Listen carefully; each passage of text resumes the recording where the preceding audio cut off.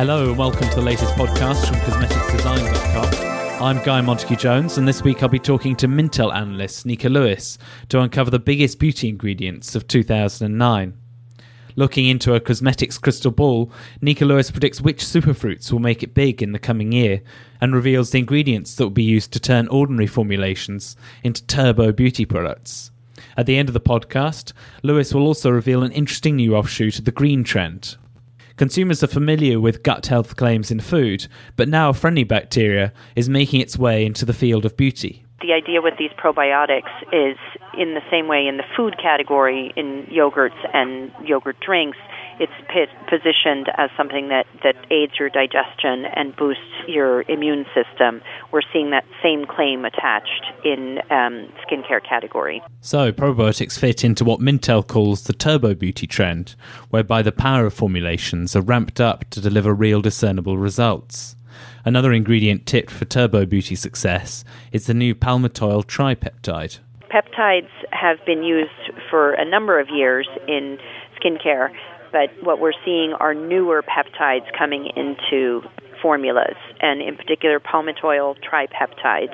Peptides are on the front line in the fight against aging, as are superfruits, who obtain super status because of their high antioxidant content. We've seen over the last couple of years a real focus on acai and goji berry and pomegranate. And in our search for new antioxidants and new anti-aging actives, we're constantly looking for the next big thing. And so Mintel has identified acerola cherry and baobab as two of the new superfruits that will be emerging in 2009 in beauty products. Many beauty ingredients, including superfruits, are sourced from distant shores, but in the year ahead their travel arrangements may come under closer scrutiny. Nika Lewis explains why fair trade cosmetics are cutting their mileage.